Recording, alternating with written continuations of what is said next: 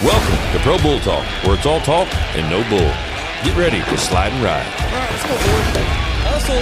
Come on now. Let's go. Woo. Lay down now. Go. This episode is brought to you by Sutherland Logistics. Hey guys, welcome back to another episode of Pro Bull Talk. As always, Brandon Wren, Blake Skaggs, and Briar Hart. Today we have CBR World Champion, Supermodel, Dancing with the Stars star, Mr. Bonner Bolton himself, Captain Rank Ride. Man, glad to have you on, buddy.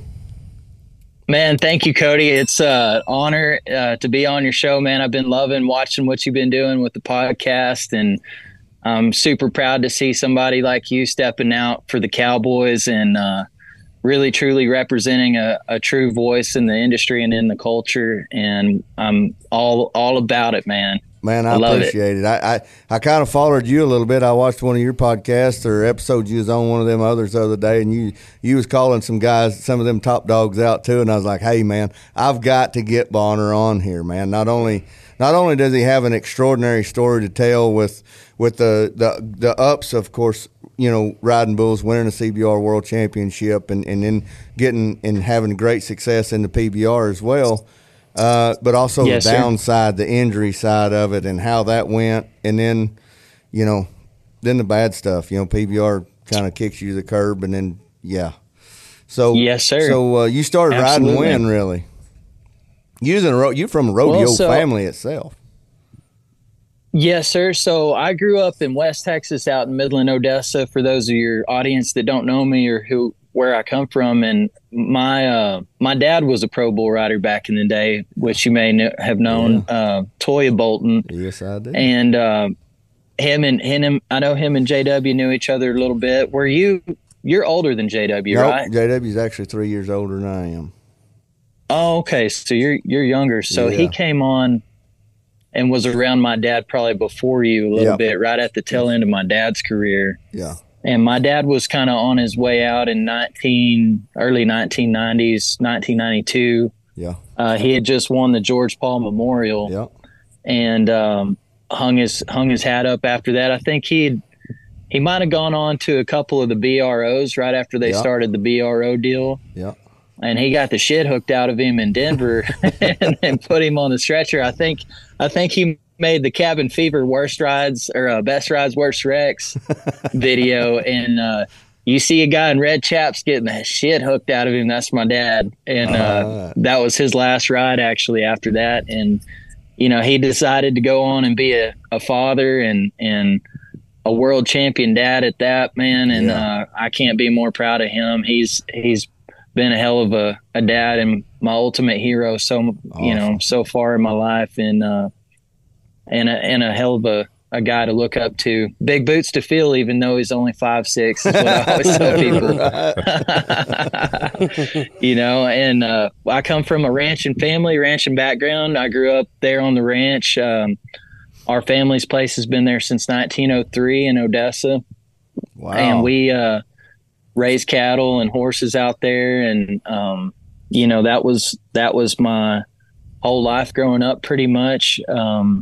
But as soon as my dad quit riding bulls, he actually moved me and my older brother Brody Bolton. Some of your audience may know him for his leather work, 3B Leather. He's done a lot of really great leather tooling in the industry for a long time, building a lot of guys sponsor chaps and saddles and whatnot. Cool. And my brother and I moved to Paris, France with my parents when I was 5 years old, and I guess Brody was 8. And my dad got an opportunity randomly after he quit riding. There was a bunch of scouts from Euro Disney going around scouting guys out at rodeos, going to ranches, going to reservations, scouting Indians. And they put together a guy named Mario Larache, a French, one of the world's most renowned, famous horse stuntmen, put that show together over at Euro Disney. Kind of like and a they Wild kind of West did show. like this. Oh, go ahead. Kind of like a Wild West show.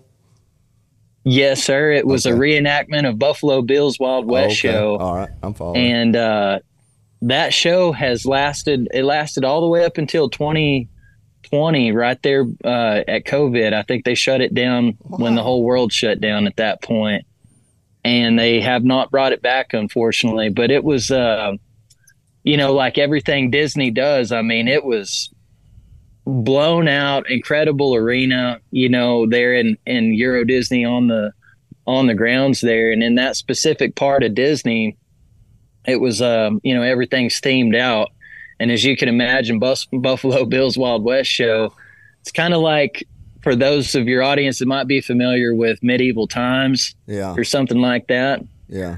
The arena had sort of a canyon backdrop to it that was super realistic. And behind that, there was like a curtain, and the sun and the moon and stars would come out at night, and sun would come up, and they'd fog that arena out. And there was 2 holes in the canyon where they'd come in the arena and go out, and they'd run, horses, buffalo. They would reenact like a stagecoach attack with the Indians, and they had stuntmen rappel out of the ceiling for a bank robbery scene they did. They'd have a cattle drive. It was the coolest thing, and there's really nothing like it even over here in the States. And I grew up there, at an early age in my life. That was made a pretty huge impact on me. Of course, so did the nude beaches and all the pretty women in Paris, France too. That was a heck of an experience. But how long were you over there? So we were there for about a year, and we would go back and visit after that. We went back probably, I don't know. I think I went back maybe 4 or 5 times throughout my life after that. But we became really good friends with a lot of people from that deal, and we moved back that next year when I think I was about 5 or 6 at that point, and we moved back to the ranch. And from there, I grew up on the ranch, and when I turned about 10 years old, I had already been crawling on calves in the Brandon pen and starting to test my luck there, and finally talked Dad into letting me get on some steers at my uncle's. My uncles used to trip steers, and they were involved in the steer tripping, and they always roped calves and steers. And so they loaded all their steer tripping steers one day and let me and my brother crawl on. And that's kind of where it took off for me. Yeah. That's pretty wild. And then you hit did you go pro rodeo and then the CBR, or did you go straight into the CBR? Yes, sir. So I went from going to a bunch. I really didn't high school rodeo a whole lot. At that point in time, there was maybe like 3 of us in my high school region, in Region 2, and out in West Texas. So I went to a lot of Bad Company bull ridings at that point in time. That's where I kind of got my start, and amateur bull ridings all over Texas and some amateur rodeos. And then when I turned 18, I went to my first big bull riding, which was Tuff's deal out there. I think I went to Beaumont to his very first, kind of right at the beginning of that CBR deal, right after Tuff started that thing, maybe 2 or 3 years after that. And I ended up winning my first event there. And I was in college at the time. I was college rodeoing there at Odessa College.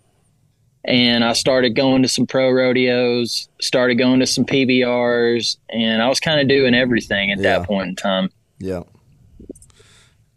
And wow, so you just got in. You won your first CBR event. That's pretty impressive there. And then just pro rodeo, sir. And 18 CBR and won 10 grand. I thought, shit, you can't beat that. Never another broke day. Never another broke day. I thought that was good. I was shitting in tall cotton at that point. You bet, man. So you still living out in Odessa, or? No, sir. So I bought a place here in Stephenville, Texas, about 7.5 years ago now, and I've been living here. I bought a little bit of acreage around here, and little place that kind of tucked back off in the woods. Nobody can see me. I can kind of be in my natural element. There you go. You bet. Get away from everybody. And that's right, man. So when did you go? What was it? 16, 17? You got on PBR tour, made the cups. My very first Built Ford Tough I got to go to was Portland, Oregon in 2012. And I kind of bounced off and on tour a little bit as an alternate. Right after I won the CVR World Championship, I think I was about 20 when I won that deal. I had torn my bicep completely off the bone at I think it was a Challenger event down in Wimberley, Texas. And I was doing really good, about to make tour. And I ripped my bicep completely off the bone. It took about 9 months for that to heal up. And when it healed, my riding arm healed really crooked. I never could straighten it out all the way and still can't completely today. But it took me quite a while, maybe about 2 or 3 years to kind of adjust to that and figure my stuff out. And I started having to tape my arm like a bareback rider. Yeah, that's never. And and that kind of caused some collateral damage. I ended up having to have an elbow surgery in 2014. And then once that happened, as soon as I started coming back, I got the opportunity. I got a call randomly from PBR at that time. And they said, "Hey, do you want to come be a stunt double for Scott Eastwood on this movie, The Longest Ride?" Yeah. And I'm like, "What?" Where did this come from? I'm like, "Yeah, sure." Yeah, and they told me Jeff Robinson was taking the bulls out there, and they told me how much it was going to pay per bull, and I was like, "Hell yeah, I'll get back on." That's where I'll kind of crack back out and knock the rust off, and right. And so I did, and I ended up doing pretty good out there, and I rode a couple bulls, kind of for some of the regular scenes throughout the movie, and then they saw that I was kind of doing all right, and I ended up getting on Rango, which was the number 3 bull in the world at the time, I believe. And he had already dusted Marcus Merluch and Brant Atwood. And I seen Brant crawl on him at 8:30 in the morning one morning. Wow. And, that's not one you want to get on for breakfast. Oh my God. He was so rank. I'll tell you what, Brant stuck it on him for about 3 or 4 jumps, and it was about as rank as it gets. And he, that bull was feeling his oats on that movie set for sure. And Marcus didn't last very, very long either. I don't think him or Brant really added up 8 seconds together on him. And so it came my turn. I got on him, I think the next morning, after Brant got on him, I got on him at about 8:30 in the morning. And, I ended up staying on him for about, 5 or 6 seconds probably. They got quite a bit of footage with it. And again, he was really, really rank, and they let him rest for 2 or 3 days, and we were out there for a whole week, and I think they bucked him probably 4 times that week. And I ended up crawling on him that very last shoot night of the set for that week, and they had like one last shot to get it right, and they had these huge cameras out there called a Phantom, which is like the most slow motion camera at that point in time that you could really dial in the super cinematic slow-mo on a shot. And I think they told me it costs like some crazy number, like $1 million to rent a day or something like that. It was wild. And so, or maybe it was 100,000. I don't remember. To me, it was like $1 million, but they set it up for me to get on this bull at midnight, at the end of the whole shoot day. So they told me, go home or go back to your hotel, and, we want you rested. You rode him the longest the first time, so we're going to give you another shot. And if you ride him, we're going to pay you an extra $10,000. Oh, so I was like, hell yeah, come on, let's do it. So I got to sit at the hotel all day and hang out. And, I kind of got in my routine and got ready. And, to me, I was thinking about this shit like PBR World Final Short Round. This is my time to shine. I'm gonna do it. And I ended up crawling in there on him again. And I just remember thinking, especially that first time I crawled down on him, like I don't know. Did you ever get on that bull, Cody? Or no, I guess he was a little after my time. You probably got over the top of him and saw him before, though, didn't absolutely, you? yeah. I mean, I've just built like a damn army tank. Yes, sir. And, them horns were about as wide, kind of like Wolfman, he had them big, long, wide down horns. And I just remember everything was just uphill built and about as hard and uncomfortable as it gets when it comes to sitting on the back of a bull, and just rock solid. And and I was just coming off of an elbow surgery, and he damn sure tested that elbow out the first time, and I was sore, and I was like, gosh damn, I've got more work cut out for me. And I remember tying down in there on him, and I got Luke Snyder, Justin McBride, I think your brother was there, JW maybe. And shoot, all my legends, all my heroes were right there around me, and everybody was counting on me at the stroke of midnight to make this ride happen.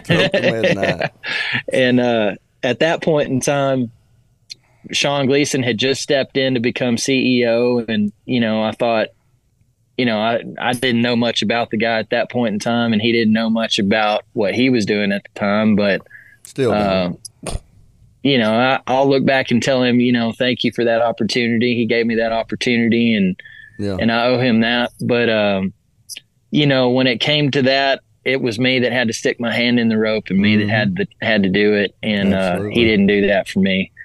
And they used us to get what they needed there. And I'm really, really thankful. I got, it was debatable. I would have had to punch the clock on the watch to see if I rode him all the way or not. I lost my rope right there about 7, somewhere in there. And I held on for another half jump with the tail of the rope in my hand. And, to this day, I feel like I probably did ride him. Yeah. And it was right there, splitting hairs, whether I did or didn't. Well, I have talked to several people about that ride, and they said they thought you rode him. They would have, if they was judging, they'd dang sure give it to you. Yes, sir. And that really kind of spurred my confidence on from there. That opportunity, just being able to do that, and it kind of showed me, hey, maybe I still have what it takes to do this, and kind of went on from there and healed up a little bit. And then immediately that next year in 2015, I got on tour full time, and had a good year. Ended up in the top 5 at the World Finals that year. I actually, right before the finals, broke the shit out of my collarbone. I think I remember that. A bull jerked me down in Jackson. Yes, sir. I had a bull jerk me down in Jackson, Mississippi. He kind of blew way out of there and landed on his ass end, and then lurched forward and brought a horn right across that collarbone and knocked a section of that collarbone out, split it. It was trying to come through my skin right there, and Stormy Wing and Douglas hauled me back home that weekend, Douglas Duncan, and they took me to Tandy the next week, and they put an 8-inch plate and 6 screws in there. And I think me and Brady Sims were kind of battling it out for maybe on the bubble of making the finals that year. And I had to go at least to one more event before the end of the season, and that was Tucson. And I ended up being able to bounce back in about a month and a half. I went and got some therapy called ozone therapy. I don't know if you guys are you familiar with that? I've heard of it. Yeah. So it's crazy, and I don't know if they really allowed it in a lot of sports at that point in time, and I still don't know if they do now. But it's all it is it's oxygen, ozone, and they mix ozone with your blood with like a bunch of minerals and vitamins and colloidal silver and all this stuff, and they inject it straight into the injury or wherever you've got a problem going on, and then they would run an IV in you and take about 5 cc's of your blood and mix it and run it back in you. And my mom had gone and gotten some treatment for her health at the time. She was bedridden with an illness at that point in time, and she had a miraculous bounce back from it and went and did that treatment. She told me to go do the same thing, and I went up to Lubbock, Texas, and seen a doctor up there, and I went and did maybe like 2 or 3 of those treatments, and a month and a half, I was able to bounce back, and I felt like Superman. And I was 90. I think I was 90 on my first bull back at Tucson, and ended up winning enough to get me to the finals. And I rode my first 3 bulls there at the finals, and I ended up winning the rank round on walk off. I like which was that a bull they weren't riding much at that point. Right. Well, we'll get back to you ride at walk off here in just a minute when we get a word from our sponsors. This episode is brought to you by Dennis Davis Bucking Bulls, Laura Crane, Sutherland Logistics, Blake Skaggs Bucking Bulls, and Crenton Stitch Company. With threats to our nation waiting around every corner, adaptability is more important than ever. When conditions change without notice, quick strategic thinking is crucial. And with obstacles consistently impending, determination is essential in overcoming them. It's this willingness, decisiveness, and resilience that sets Marines apart. With our fighting spirit, we don't just fight battles, we win them. Marines are the constant our nation counts on to fight the unknown. And through adaptable problem solving, we do just that. Learn more at marines.com. All right, walk off at the finals. Man, what a great bull that was. I thought that bull should have been up for Bull of the Year a couple times. And and he never was. I don't understand what they were saying. I thought that bull was awesome. He was a good bull. He had all the potential. Oh, man, big. He had the size, he had the look, he had the crooked horn, and, I mean, would get it on right there. Woo, big bucker. He was kind of old school rank in my mind. Like exactly he reminded me of the bulls that you guys got on and my dad got on back in the day, and had that black baldy look. And who was hauling him? I can't even remember. Was it Chad? Yeah. Jeff was? I think Jeff hauling him, yeah. Yeah, like you were saying on the break, we, he always kind of looked a lot more of a handful than what he actually felt. And I think that day with me, the trip that he had was a really, really good day for that bull. I had seen him be probably a lot more to handle, though, on a lot of other days. Yeah, I've seen him, make a couple rounds right there and then jump out of it and go back the other way. I think kind of give you a mambo in between. Yeah. And he was big, so it was a big mambo. It wasn't just a little mambo. He got it on. Them shoulders were about as wide as my legs could spread down that chute. Doing the splits up there on that big sucker. But, when you got I'm sorry, guys. Speaking of my dad, he's trying to call me right now. Is that beeping on y'all's end? No, we're good. He must have heard his ears must have been burning, I guess. I don't know. But no, so, I had Adriano Marias right there on the back of my chute pumping me up to get on him, right there. Yeah. And I think he might even pull my rope. And so I had a little extra oomph. Yeah. Yeah. So you rock on, you get through the finals that year, and then you got a pretty good year going, and then comes the accident, huh? Yes, sir. So finishing in the top 5 there at the finals, go into the new year. I had pulled some ligaments in my knee really bad there at the finals. I ended up not even getting on in the short round. And, really I knew at that point in time with where I was at on my ability level, my mental level, and my physical level, if I could stay healthy enough going into the new year, my mindset was to go for a world title. Mm-hmm. That was where I felt like I had gotten back to with my consistency level and my physical peak. I had really gotten into doing a lot of hot yoga and, was feeling self-strong and about at the peak of my physical condition that I had ever felt to ride bulls, and felt like I had teed in on my equipment, teed in on my mindset. Yeah. Firing on and all those cylinders. Things. Yeah, I was firing on all cylinders. That's right. And I went into that next event in Chicago, healed up, ready to go again.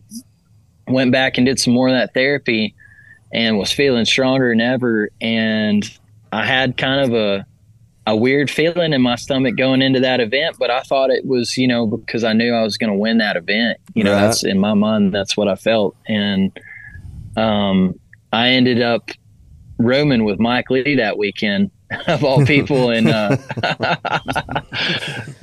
a guy. I love that guy. But quite the character.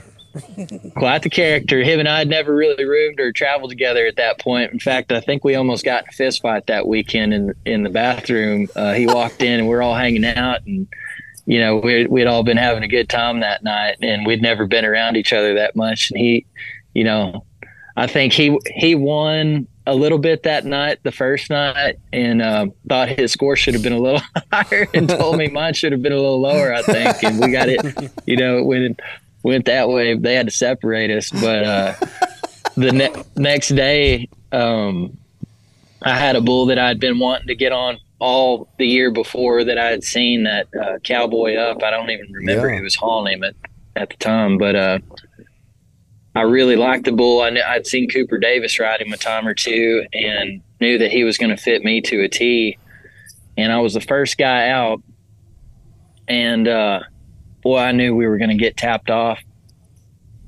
And we did. As soon as he left there, it was move for move, jump for jump. It couldn't have felt any better. As the last bull ride I ever made, it was, I remember it feeling about as good as any ride I ever made, Right. And I just remember looking out, trying to dismount. And at that time I was keeping my glove and my rope about as sticky as you could possibly keep it. Mm-hmm. And that thing wasn't coming out, and it kind of hung for a split second when I went to make my dismount, and it just threw me off just a split second enough. When I launched out, I was trying to get off away from my riding hand that I was tied down with, and jump off out to the side because he was spinning to the right there with my riding hand. And I just, instead of jumping out and moving out away from him, it ended up launching me straight up and kind of did a backflip type of gainer sort of thing. And instead of getting fully rotated and landed on my hands and my feet, or kind of catways on my hands and knees, I just came straight down like a yard dart and lost momentum and didn't get turned over. And as soon as I hit the ground, I knew I broke my neck, and it was really bad. And I felt like I was, dying right then and there, to be totally honest. Wow. That's a wild, I've been numb before and lost movement in my legs, but it come back fairly quick. How long did it take for you to get your stuff back? Yes, sir. So as soon as I hit, I remember trying, out of reaction, just it didn't knock me out or phase me at all. Like it just, I felt that crunch in my neck, like someone stomping a beer can, and it sent shock completely through my body. And at that point, I was paralyzed below the neck, and I remember trying to raise up, and I felt my neck raise up, and then immediately just the sharp swelling and pain and heat, started to come in. And then I started seeing colors and felt like my chest was caving in. And, I started praying to all my angels and God right then and there. And, when they say your life flashes before your eyes when you die, like, literally it did. I remember sort of like a reel tape in my head of like all the people I love and special memories. And it was a wild, wild experience. And I remember just praying to the dear Lord to hold on. And if there's anything left for me here on this earth to do, that he would let me do it, And I remember the paramedics and the ambulance,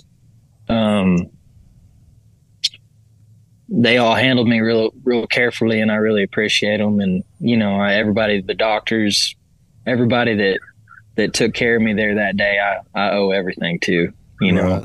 Yeah, for sure. And so after that, you go in, and how long was it before, how long was surgery? Obviously you had surgery and stuff. Yes, sir. So they took me to the hospital. I remember Todd Pierce was the chaplain at the time for all those PBR deals. And does he still do that? I think so. So he, I'll always be grateful to Todd. He rode with me to the ambulance that day. I was the first guy out, so they had the whole rest of the event to do. But I think everybody knew at that point it was pretty serious, and nobody had ever seen me get wheeled out of there in the ambulance on a stretcher before. I've always been able to walk up and get out of there no matter how bad I've been hurt, thankfully. And that was my first experience with that. Yeah. And I remember the ambulance ride to the hospital. You know, I was sorry, I don't know if y'all can hear my neighbor's donkeys. That's Blake in the background. But yeah, they're going off over here in the pasture next over. But I'm riding in the ambulance, you know, and I'm seeing these colors, and I'm feeling like literally my body's just kind of, my spirit's just getting pulled out of my body. I'm kind of having like this wild psychedelic outer body experience, you know. Wow. And Todd's praying for me right there in the ambulance, you know, and he's calm. He's, you know, speaking peaceful words over me and encouraging me to hold on. And the craziest thing happened. I remember the very first thing I started to feel again, I didn't get full feeling back, but the first thing I felt that made me know it was going to be okay was on the ambulance ride to the hospital. As I'm praying, as Todd's praying, I'm at some point before we got to the hospital, I felt like water turn in my stomach, like a wave turning over. And I remember, you know, thinking immediately in that moment, like, damn, I just felt something, you know, and it was the weirdest thing, man. And all I can attribute that to is God, honestly, you know, whatever and whoever and however God is to you and what that means, you know, it was a real miracle. And I know I was dying at that point, you know, it was bad. And, you know, they hauled me straight into the ICU. It took I think 4 doctors and about 6 hours of surgery to put me back together. And they had to wait till the swelling went down and tried to keep me stabilized till then for like the next day or two till they could get surgery on me. But, you know, another thing about all that that's so crazy that I've told people is that specific arena there in Chicago has got sand in it. Yeah. You know, if that would have been any other arena, I have no doubt I probably would have died, you know, if it was on harder ground. That fall I had. And on top of that, in Chicago, that hospital that I went to is the best hospital in the nation for spinal neurosurgery type of injuries. And they say things don't happen for a reason. Exactly. Yep. Yeah, the Lord's got his plan. Yes, sir. The good Lord is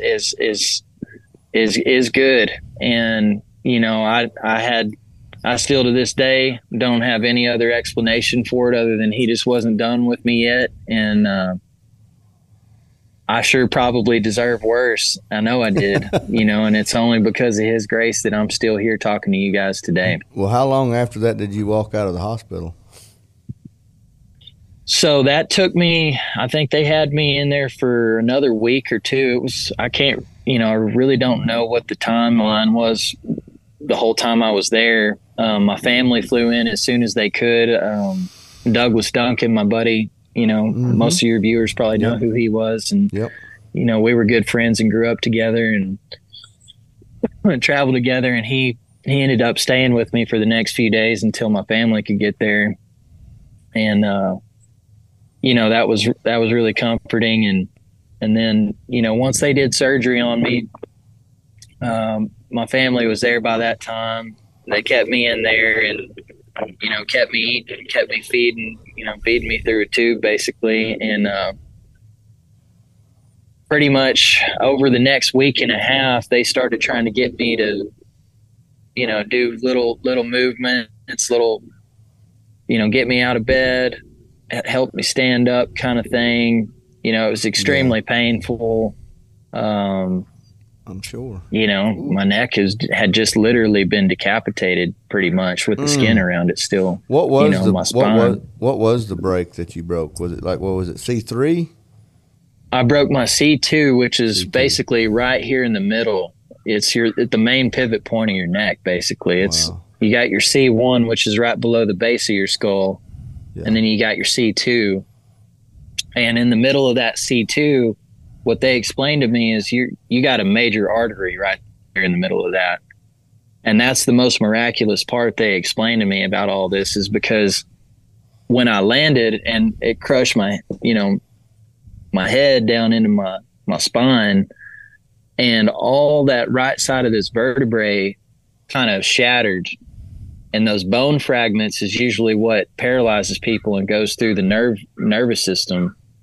And the fact that it shattered the whole right side of that bone, and they had to go in there and put a bunch of cadaver bone in there to replace it and remove all that shattered bone. And they said the fact that none of those bone fragments like hit your artery or sliced your nervous system right there is just like, you're less than 1% of anybody we've ever seen that's ever happened to. Wow. Man. And he said most people don't live or ever walk or talk or think or anything from that. And pretty unreal. Yeah. And so they ended up putting a fusion in there and putting cadaver bone in there to put it back together. And then about a week and a half later, I started making rounds around the ICU where I told my doctor, I said, y'all are going to see me walk out of this motherfucker before I leave. And I knew, in my mind at that point in time, they had told me too, that's all I could ask them is when do you think I'll be back to riding again? Yeah. And they thanks to them, I think they tried to keep my spirits up, and I don't even know if they really knew if I would ever ride again or not in their own opinion. But they told me, it could be within the next 7 months. And I think they tried to kind of keep my spirits up, on that. Yeah. And I'm sure in the back of their mind, they knew how severe it was and that I probably would never ride again if I was to make a smart decision, on that. And so that kind of kept my mindset, okay, well, you're going to see me walk out of here and I'm going to ride again one day, and that was my mindset. Moving. Yeah. Yeah. And it helped me stay positive.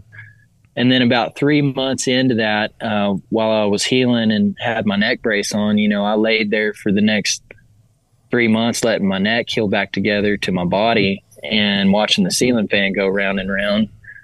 And about went crazy. Went through a terrible breakup with the girl I was seeing at the time, and bless her heart, I can't imagine what I put her through. There was all kinds of trauma, and shit that I was dealing with around that. And I was on muscle relaxers, pain pills. I remember her coming home one night and having to hide all the guns from me because I was, I just wasn't in a good place mentally and wanted to end it. I was miserable. And on top of that, I think that kind of happened once I had gone to my last doctor's visit, before they told me, we're not going to release you back to ride again here at PBR. That's just not an option. It's too big of a liability with what they had to do to you and what your injury was. And I knew deep down inside, even though the doctors had given me that hope, I knew I wasn't right, and that was the toughest thing for me to swallow really was just knowing, my whole life's investment for 19 years of my life riding and all the work and all the dreams, not only did the doctors tell me that, but I already kind of knew it deep down. Well, that didn't slow you down too much, because after that, you did walk out of that hospital. I did walk out of that hospital, and I climbed 3 flights of stairs before I left that hospital, and showed them that I was going to be good, good for life anyway. And then, as soon as that happened, the agency, the company that owns PBR Endeavor had reached out about doing the modeling work and sent me a contract to go up there and do all that in the industry. And at the time, I had nothing else going on for me in my life. And that certainly wasn't something I ever set out to do or thought I would get into. What bull rider ever grows up and says, "I'm gonna be a model"? Exactly. Yeah, hell no. My aunt, I've got a female cousin that did some of that in Dallas, and she was always trying to get me to do stuff like that, but I always told her she was crazy, and I would never do something like that. Yeah. But it turns out I ended up doing something like that and definitely did. And, it was a wild ride. It was totally uncharted territory for me. I felt like a man in outer space. I was maybe I might still be the only cowboy that's kind of gone and done that in that area of modeling and high fashion world. Like what's funny though is when I remember when you went up and did the modeling and stuff, and the first thing that popped in my mind was Woody Harrelson on Cowboy Up. That's exactly what I was thinking. Big billboard with nothing but in his Calvin Klein underwear. I was like, exactly. That's Bonner right there. It's going to be Bonner right there. That's exactly what I thought going into it, and that's exactly what that's all I could think about while I was doing it. It was something else, man. I had a blast with it. I tried to make it, the best I could. And thankfully I was already pretty street savvy from traveling the world riding bulls my whole life. And I'm a 30, at this point I was a 30-year-old man, or it might've been 29 at the time, I think, actually, when I first started. But I knew who I was and my identity, and was secure in my sexuality. And, That's good. Always good. And, despite anyone's ideas or opinions on that, I definitely know which side of the fence I'm on there. And, for me, it was incredible money, especially for me. Like I'd never made money like that, even riding bulls. And, met some great people through that industry. Definitely. A lot of the people in the agency were really, really good to me. The guys that I worked with that managed me were extremely good to me, to help me kind of have foresight to know what to expect, how to be around certain situations, and how to navigate certain things. And they really looked out for me from at least my agent's side. Now, as far as the overall company of Endeavor and some of those situations and people that I got to be around and jobs that I did, I could say a whole lot more. And there's definitely a lot of negative things that come with that industry. Sure. There's the whole Me Too movement that happened while I was in that industry. Definitely is a real thing, and I experienced some of that shit. And there's a lot of weird ass shit that goes on in that industry that I definitely do not condone or agree with, nor did I partake in. And there's a lot of shady dealings, a lot of shady people, a lot of shady photographers, a lot of shady situations that young people get thrown into that don't know who they are. Wow. They get manipulated at a young age. That sounds a lot like the bull riding industry as well. 100%. No, it's very similar. And, when that entertainment company came in to take over PBR,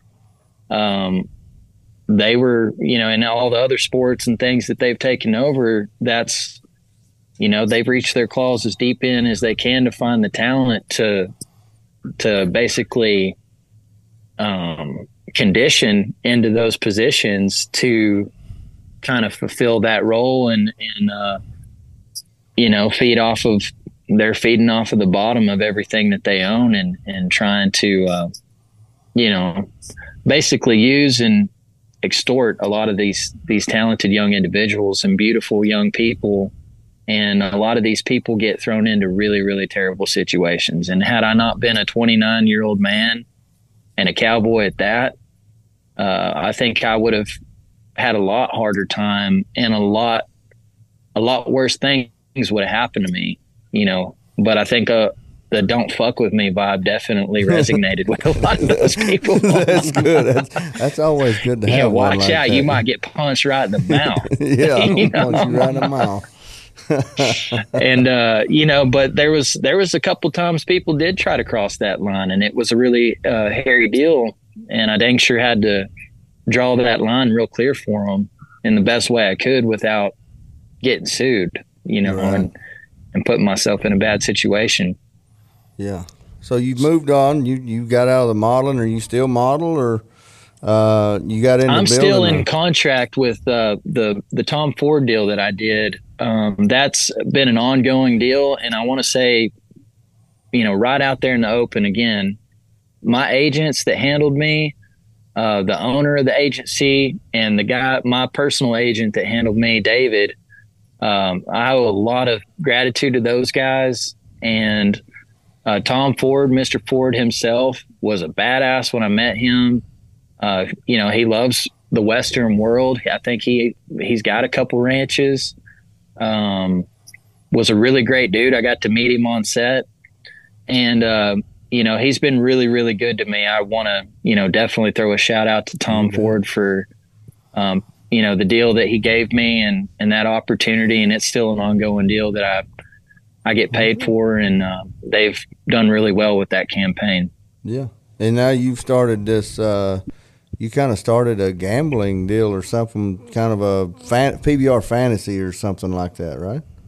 Yeah. So I ended up, after 3 years of experience in that whole rodeo, I ended up deciding, what, I'd really like to get back to my roots. And that's when I decided, I want to build something. I want to build a business for myself. I want to have something to turn all this opportunity into that I can continue to get some longevity out of and have a career beyond this and make real impact, hopefully. Yeah. And one of the things, I got to go back to when I got hurt, and this will kind of make sense when I say it, but a charity took care of me called Rider Relief Fund at the time when I broke my neck, and they were really good to a lot of athletes at that time, and they were really making some real impact in a lot of lives, but it was mostly fan driven. It really wasn't associated with PBR. Yeah. It was just the rider relief. That was different. That wasn't so. The resistor relief was more with the PBR than rider relief, right? Okay. Yes, sir. I had a big falling out with Resistol. They didn't do what they said they was going to do. And anyway, that's another story from the podcast. But well, and the rider relief fund deal, I think, was more from a dedicated group of the fans that decided to get together, which is so pathetic.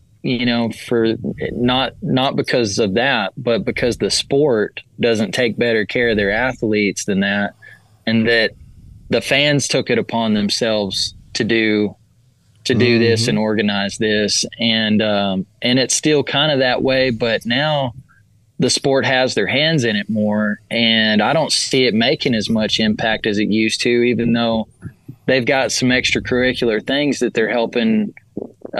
They put on some of these, training camps and whatnot for these guys.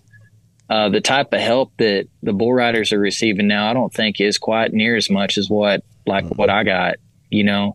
These people paid for $114,000 of my neck surgery. Wow. And, at that point in time, that was life-changing to me because otherwise I would have been completely down the drain financially and been in a much worse spot, and wouldn't have gotten near the start and opportunity with any of that other stuff. I would have been deep in debt, real deep in debt. And I didn't have any real assets. I didn't own any property at the time. I was paying payments on my truck still. I lived in an apartment. I was just barely really kind of getting my feet really deep in my bull riding career where I was starting to gain ground. And as, most of your fans probably already know, and those that don't, that are going to come on and discover this podcast, bull riders don't make very good money. No, they and sure we don't. put our lives on the line every weekend in the most dangerous sport on dirt for pennies next to what the organizations and corporations are making. For sure. And, you know, they want to push it and elevate it like it's this major pro sport. But most of these guys are now, even though, you know, they're trying to put a little more glitter on it, they're still not making any better money than what I was, hardly. You know, when you really spread it out. And like, you know, I've seen them advertising this bullshit about $3 million payout coming up this next year in 2024. Well, I read the full article and the breakdown of that payout, and it's still not paying any better than it used to. No. You know, it really ain't when you spread it out. I mean, it's about on par. They're paying out more rounds. It's not they're going to what, Dickies, and then Fort Worth, then the Cowtown Coliseum, and then AT&T.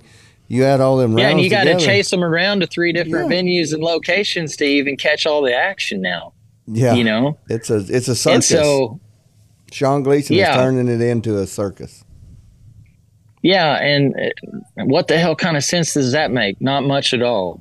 And you know, that's just a prime example of the management there, and Sean Gleason, and you know, his management style and how poor it is. And you know, at the end of the day, these guys are going to wake up, and they already are. There's a lot of guys waking up to it, and their numbers are doing poor in their viewing, and they're going to continue to go down. And I'm happy to see it, because there's another opportunity rising up through me and my organization and all the cowboys that are forming together. And there's definitely a lot happening under the hood. I can't speak a whole lot on today for the integrity of the project, but just know, Sean Gleason, there's a lot happening. Okay. And we're going to do it. We're going to take the reins back. The Cowboys are going to take this back, and there is a revolution happening. And that's why I love your podcast, Cody, because of what you stand for and what you represent. And I'm here alongside you to help shake and wake this industry back up. Every single cowboy out there, you know, it takes some spine to be a cowboy, to be a true cowboy. That's what a real cowboy is, someone who's willing to stand up and do the right thing and speak out and defend the innocent, you know, and the helpless and those who can't speak for themselves. And in this case, I'm happy to be that. I'm happy that you're that. We're not tied to PBR anymore. Nope. Even though you had an incredible career, you're a world champion, you know? And that's what's so special about what you're doing, is you still have a lot of impact, a lot of influence. And what you did in your career, you know, you were one of my heroes. There's still all these young kids coming up who know who you are, that look up to your career and what you did. And, you know, it's going to take leaders in this industry joining together, locking arms to take it forward and take the reins back. And I'm just here to simply remind all these guys, it ain't hard. This ain't rocket science. This organization that they're riding for was started by cowboys. Yes, you know, was. That's why it got so great. That's why it got so great. It was built by the bull riders, for the bull riders, and ran by the bull riders. That's what made it great. And any little essence of anything that's there still that is good is because of that. It's because of these riders. It's because of the stock contractors. It's because of the bullfighters that get together and organize and make this shit happen. It's not because of the corporate side of it that's sucking the life out of it and running it into the ground and literally extorting every single one of these athletes, you know, and all these. There's a lot of guys that suck up to this shit, and it makes me so sick. And you all know who you are, and I'm sick of y'all, you know. And it just, I'm done with it. And I know there's a lot of guys who are tired of it that want to organize away from it. And I'm proud of you guys. I'm proud of the guys that have been coming to me and talking to me about this, because I'm stepping out as a leader here to represent each and every one of you guys. And you know. Come at me, PBR. I dare you. You know, that's all I can say, because we're here and we're taking over, and it's going to happen. But you got to have strength in numbers. I think you've got to get everybody on board, because you talk to some people, you can talk to anybody you want to, and they'll be one way behind the chutes and tell you exactly, yeah, I think, and they can bring it up to you. They're not just agreeing with you. They'll bring it up to you and tell you, hey, I think this is wrong, man. I don't like the way they're doing this. This don't look right. But then when it comes there's a lot of guys who talk out of both sides of their mouth, and I'm sick of that too. And I know I've talked to a lot of them. Well, I think a lot of them, the reason they don't speak out the other way is because PBR and ABBI are nothing but big bullies. They don't like people to talk back to them. They don't like people to push back against them or question their judgment or their movement, and then they'll just blackball them or whatever they got to do to get rid of them. And well, at the end of the day, if you're going to be a real cowboy, it takes balls. Mm-hmm. It takes spine. And guess what? Motherfucker with a broke spine's the one standing up saying shit. Yeah, you know, and absolutely right. These guys who are the top of the industry, the JB Mooney's and the Cooper Davises, the Jesse Lockwoods, you know, I'm calling y'all out too. Y'all are the leaders, you know, and y'all are the ones with the most influence. And I know JB feels the same way, you know? Yeah. And, but there's a lot of guys who need to step out and lead and organize. And I think it's going to happen, but I know some of these guys' careers are still so closely tied to it. And you're right. Yeah. Every time it starts to happen, Sean Gleason rides in trying to break it up because, you know, he wants to control, you know, the corporation wants to control and dominate this industry. They don't want a challenge. And they want to continue to sink their hooks into it and their fangs and suck it dry like a vampire. And that's exactly who they are. They're a bunch of fucking vampires. Yeah. And they are so disassociated from reality, from everyday common man, blue collar society.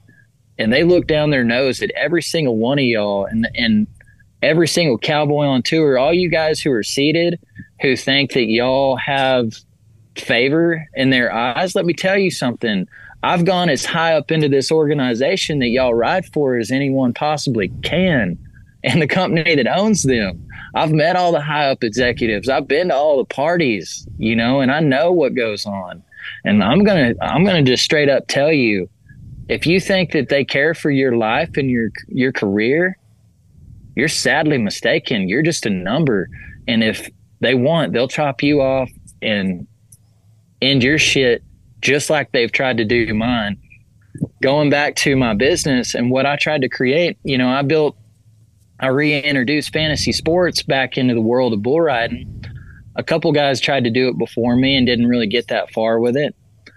And I had a brand builder come to me with the idea and educated me on, you know, fantasy football and all of the opportunity that it's created in other mainstream sports and how good it's done for those sports and their athletes and, you know, the ways that you can utilize that to give back. And that's been our mission, you know, because of how the fans took care of me. I felt it only organic and natural for me to get back involved in this sport and create something like that can give back to the fans and the riders. And that's been our goal and our mission. And I presented this to Sean Gleason 2018 to partner with my organization to do this so that it would give back to the riders and give back to the fans. And he immediately lied to me right then and there and said, we don't do anything third party with any other companies. And, you know, he immediately turned around and went to a company in Australia to build a game right in parallel with mine to compete with me and drown mine out and promote over the top of mine.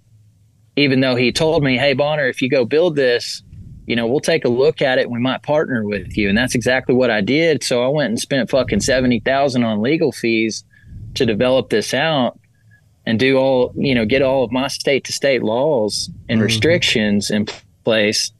And these cocksuckers took meetings with me all throughout that time. And the whole 3 years we ended up partnering together only to steal my intellectual property and my image. They sold my image illegally all over their corporate pitch deck from Dancing with the Stars, Variety magazine. I have this shit on proof, you know, on paper.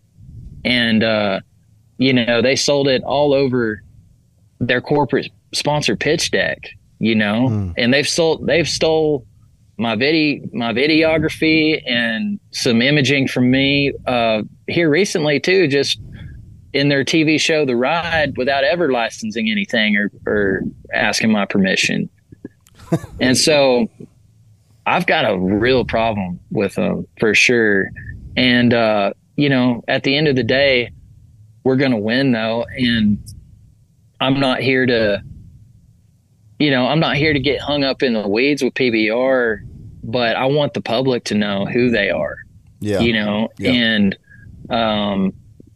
the Cowboys need to recognize it too and realize, you know what, they're just a number, and in their mind, they're less than the cattle are, and they're replaceable. If you rise up and have anything to say, they'll replace your ass. They'll blacklist your ass just like they did me. Well, you kick enough people out of your party, they'll go start their own, Absolutely. And that's it at the end of the day. We don't have to have all this corporate control over our lives and our culture to exist. We were here before they came, and we'll be here long after. Yeah, Cowboys have been around for a while. They fought a lot of wars. Cowboys and Indians. That's exactly right. And what it means to be a cowboy is to stand up and do the right thing. And you know what? Even when nobody else is looking. Even when nobody else is looking, that's exactly right. And, nobody's perfect. We have all got our downfalls. And, here's the thing. I hope and pray for PBR to get it right. I do too. I hope they will. But I know they won't, is the thing. No, their track record proves completely different. I love the PBR. I've given them the every opportunity. Everything. Every opportunity. And I just, without some changing of the guard up there, without getting cutting the head off the snake up there or whatever you want to call it, and getting some bull riders back in there in that boardroom that are actually still actively putting their hand in a bull rope where they can control and project their future in bull riding and guide that sport or that company in association in the direction that they want it in. The guys up there now that's in that circle and that niche, they haven't put their hand in a bull rope and ain't no telling how long. And I think when they pulled their hand out and traded their bull rope for the board chair, that's when PBR started going south. It wasn't no longer about the bull riders. It was about padding their pocket and longevity. How much could they stick in their pocket before this thing burned to the ground? That's exactly right. 100%. And, Sean Gleason, I would be willing to bet has never set his fat ass on any bull or ever crawled in the chute with one, nor will he ever, because he's a and he ain't that kind of man, and he doesn't know what it takes to fill any of these guys' boots. He's never carried a rigging bag, he can barely sit on top of a horse, and that's only for show. I bet he don't even own a horse. And at the end of the day, this is who we're dealing with. This is who you work for, guys. And is that what you want to work for? Is that who you want to deal with? Is that who you want to own your life and call the shots for your life and your safety? And that's who's calling the shots, and that's who's juggling. That's who's got your life on a tether string every weekend, changing rules left and right with your occupation. That's where your life's at stake every weekend, and you're risking your life for what you love. Just because you're out there risking your life on the dirt every weekend does not mean that these guys appreciate it. No, it's nothing to them. They don't care. They don't understand. And they don't want to understand. No, and even if they do, they don't care. No, he don't care. Do you think he knows he's running it in the daggum ground? Does he know that he's the driver of the train that's fixing to run off the cliff? I've told him. He ought to know. I've told him straight up, along with their attorneys. I've told him that you're losing money for the sport, and you're doing a piss poor job of managing this association. And nobody in their right fucking mind would ever do business with you if they knew how you really are. Yeah. And here we go. everybody's about to know, They're about to know it. And this is all stuff that can be proven on paper. This is not slander. This is not slander. I can prove every single statement on paper or video recording. Yeah. So, Well, that's good. Tough shit, guys. You made this bed. Now you're going to have to sleep in it. That's exactly right. I think there needs to be some major changes up there, changing of the guard, and I think PBR could survive without those critical changes. I think they're speeding for the big cliff. And that's truly my message, is just to wake these guys up and realize you guys come together every weekend and do this shit with or without PBR. Well, a lot of people don't understand that bull riding is really simple. You got a bull rider and you got a bull. Bull riding is bull riding. PBR is not bull riding. No. So without bull riders or stock contractors to bring the bull, PBR does not have a show. And if they will come and there's together, a lot of smart cowboys out here and smart businessmen, aside from these guys that are involved in PBR, millionaires, stock contractors.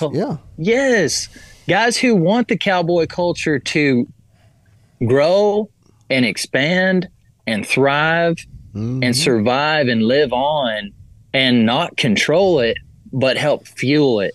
Yeah. And I'm organizing men like that who are stepping behind me, stepping behind Rank Ride, stepping behind our brand and our vision and our mission, which is to give it all back to you guys, the cowboys, and the fans. That's where that's exactly the way it's going to thrive. The fans is what's made the sport to begin with. Fans it's all love. About the fans. Not only. Obvious fans love the sport. They paid $114,000 worth of your doctor bill. That you didn't have. Yes, fans sir. did that, not the PBR. Not anybody else. The fans did. Get it back to where it was, like in the old TNN days, where they showed a lot of bull riding and there wasn't no BS nowhere.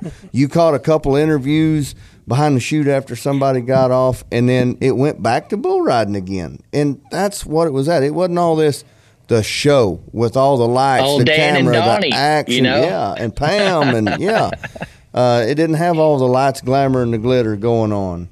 And I think all that is just a magic show. It's a magic show. It is. It's truly just an illusion to make people think it's bigger than what it is. Yep. People, it's crazy.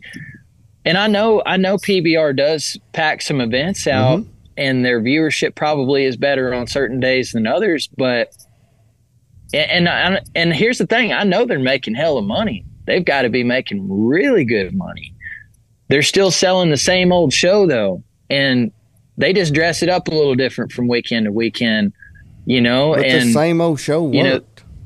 The same old show worked. And when you go to putting the glitz and the glamour and the smoke and the lights and all that, that's when it gets their vision gets hazy. And I think that's just they're wanting to build that as an illusion so they can, continue to be the big bully in the industry. How bad.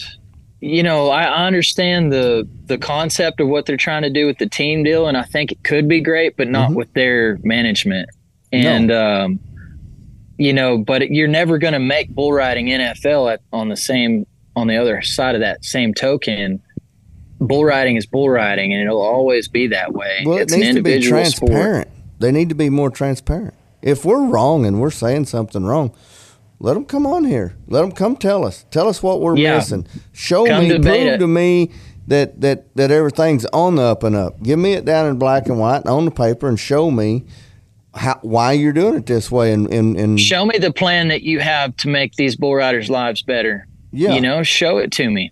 Yeah. Show it to the rest of us. Prove how are you going to give back to this world and help these guys' career be better beyond bull riding? What are you doing to take care of these athletes when they get hurt? Where's the money going? I mean, I can go back to when they sold the shares right before they sold out the first time. I sold my shares. I was in a bind. Resistor Relief Fund would not help me out after I donated shaps and vests and ropes and all kinds of stuff for their auctions and to raise money for injured bull riders. Well, I got injured. And I'd been injured for about 2 or 3 years, and I needed that help. And they flat out told me no. And Yeah. I quit donating. I quit buying anything at their auctions after that. And they just, man, kind of lost where I was going there. But they just, it's okay. It's okay. But like, here's the thing: if you guys want, if y'all want the Cowboys' loyalty, then how about some involvement? How about allowing the Cowboy boys to be heard back in? Because I had to sell them shares so I could live, so I could feed me and my wife and I think I had Clancy then. I had to feed Clancy, and because the other two wasn't born yet, and I'm like, man, I got to put food on the table, and I sold my shares back pretty much at whatever the market value was, which damn sure wasn't nowhere near what I'd have got with them. I'd have held on them. So I was a shareholder, and they did not allow me or let me know that they was looking to sell that thing. And then when they did sell it, I sold the last couple shares a couple weeks before they sold out. I sold my last 5,000 shares a couple weeks before they sold out. They never once told me, hey, Cody, hey, you might want to hang on to them for a little bit. We've got an offer. There might be a better opportunity for you to make more. Yeah. And what I'd have held on to would have made me a couple $1 million. Oh, they were happy to snatch it from you at the bottom. Where did dollar. that money go when it sold? When they bought my shares, where did that money go? Because the prize money has never went up. It's still, when I won a round at the finals, it paid $22,500, and 23 years later or something, it's only what, 30,000 a round now, or 34? Yeah. So it ain't went up much at all. So where did all that money go? Where's it going? Show me the paper trail of where everything went. They're not going to do that. They're not transparent. And if they want to get everybody back on board and back together, you've got to be transparent. You've got to bring everything out. Put your damn cards on the table, and here's show the everybody reality. what's going Every on. season PBR, especially between the two split seasons now, they're probably making about $80 million a season. In all reality, from their ticket sales, at least. That's not including any of the sponsorships. And yeah, but does PBR make that on the teams? Because I think the individual teams, say they went to Oklahoma City. I think the Oklahoma Freedom had to pay for that arena. I think they get the results from that. I don't think PBR gets much of that. I don't know, one way or another. I don't know, but maybe not. Maybe the teams do get that. The teams may benefit from that, but I guarantee you, PBR has their finger in that pie. Even on the team side. Oh, I'm sure they do. And I imagine the team owners are probably not that happy with the structure and management style that they have to deal with either. In fact, I know they're not.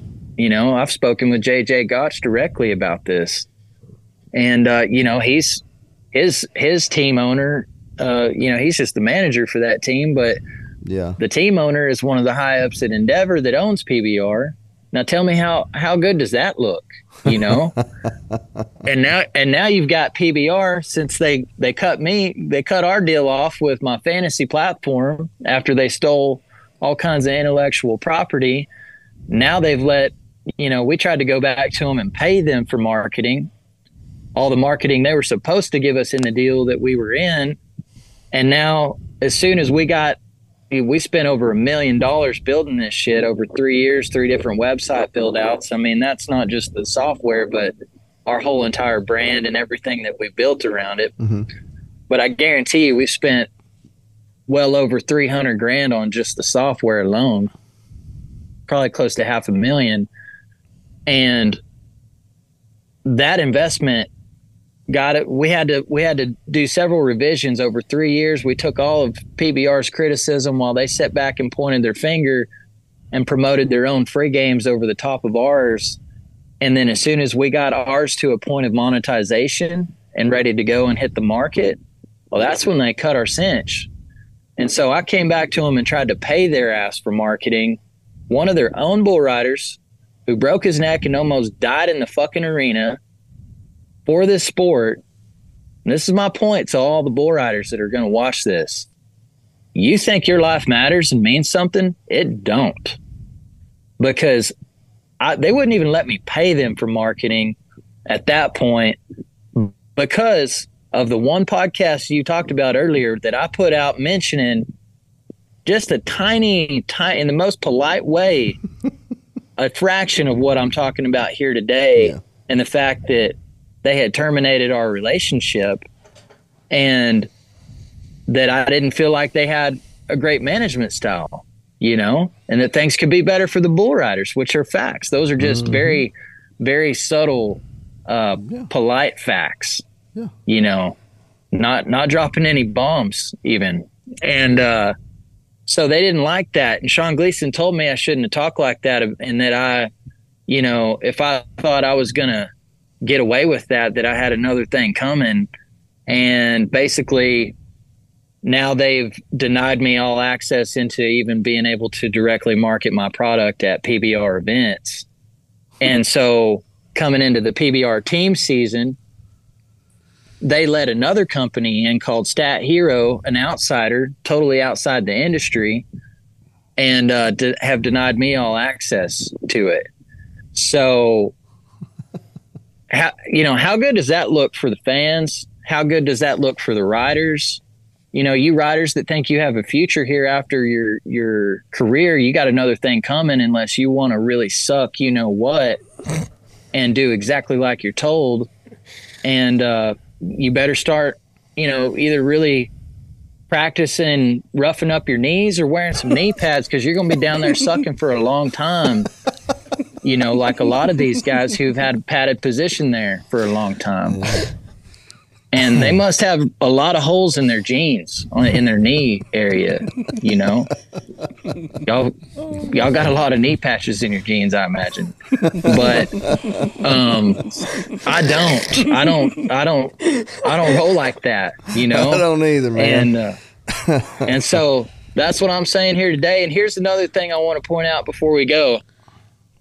On top of all this shit, the company that owns PBR, Endeavor, bought another company called Open Bet last year, which is a white label distribution data service for service and data to other gaming platforms and gambling platforms. All right. So they collect the data and they'll sell it to these gambling platforms. Well, them owning the sport too, how fucking good does that look legally? There can't be, I just don't understand that. You're running the odds and selling the data, and you're also setting up the matches.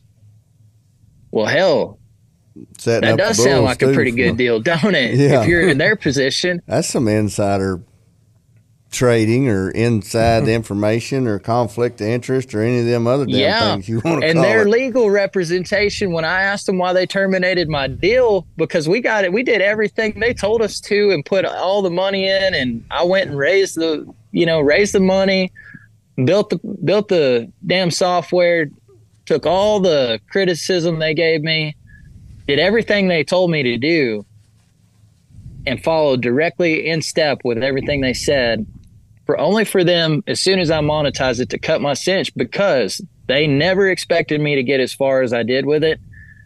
And they knew that I had beat them to the punch about 6 months early on what they had planned, because they had bought this Open Bet company for $700 million. Gosh. And then they partnered with another company called Alt Sports Data, and this new Stat Hero company. So now they're selling the data and telling them how to set their lines.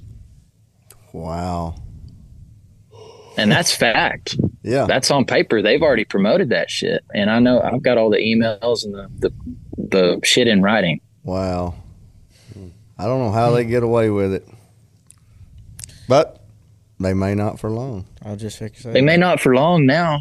Nobody's talked about this. Not with coming on this show, and then you spreading it on the old rank ride over there and everywhere else.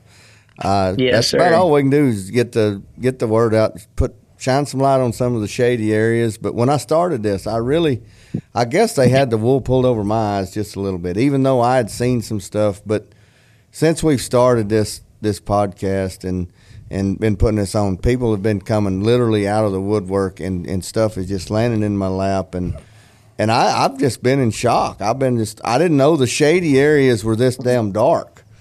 I mean, I knew there were some dark spots, but I mean, oh my goodness, this thing, it goes from top to bottom, to side. It incorporates the whole damn thing, and This is just scratching the surface. It's not all coincidence that all these things are happening and them dark spots are there. I think they were planned and some of them intentional and for personal gain. What's done in the dark will come to light. Exactly 100%. right. It only takes time, and if you're going to be a piece of shit, you better get ready to own it. Yeah, I believe it. Well, Bonner, man, I think we've went way over time here, but like I told, we had somebody else on the other day, and I said we're gonna have to do a part 2 somewhere along the lines. So yes, sir. We'll I hope we can have you down some... here at the Rank Ride Studio soon, and get you down here at the Rank Ride Ranch. Absolutely, we'll get down there and get on that for sure. So, but Bonner, I appreciate you, buddy. Hey guys, yes, sir. Thank you for having me, and I hope I didn't hurt the ears of some of your audience. But some things can only be explained a certain way, and nope. It's about time that it be heard the right way. There is nothing off our table. Everything is talkable. We can talk about anything and everything under the sun. It does not matter. There is not a topic we will not talk about. Well, God bless you guys, and God bless your viewers. And, just know that the Cowboys are coming back. And, the Cowboys did come back last weekend, total shutout. Oh, don't get into that football BS. Yeah, baby. How about them Cowboys? How about them Cowboys? All right, Bonner, we'll see you, buddy. Guys. Hey, guys, if y'all like this, talk to you soon. You bet. Hey, guys, if y'all like this episode, go watch and give us a follow on all social media and all podcast platforms, guys. And until next time, we'll see you then.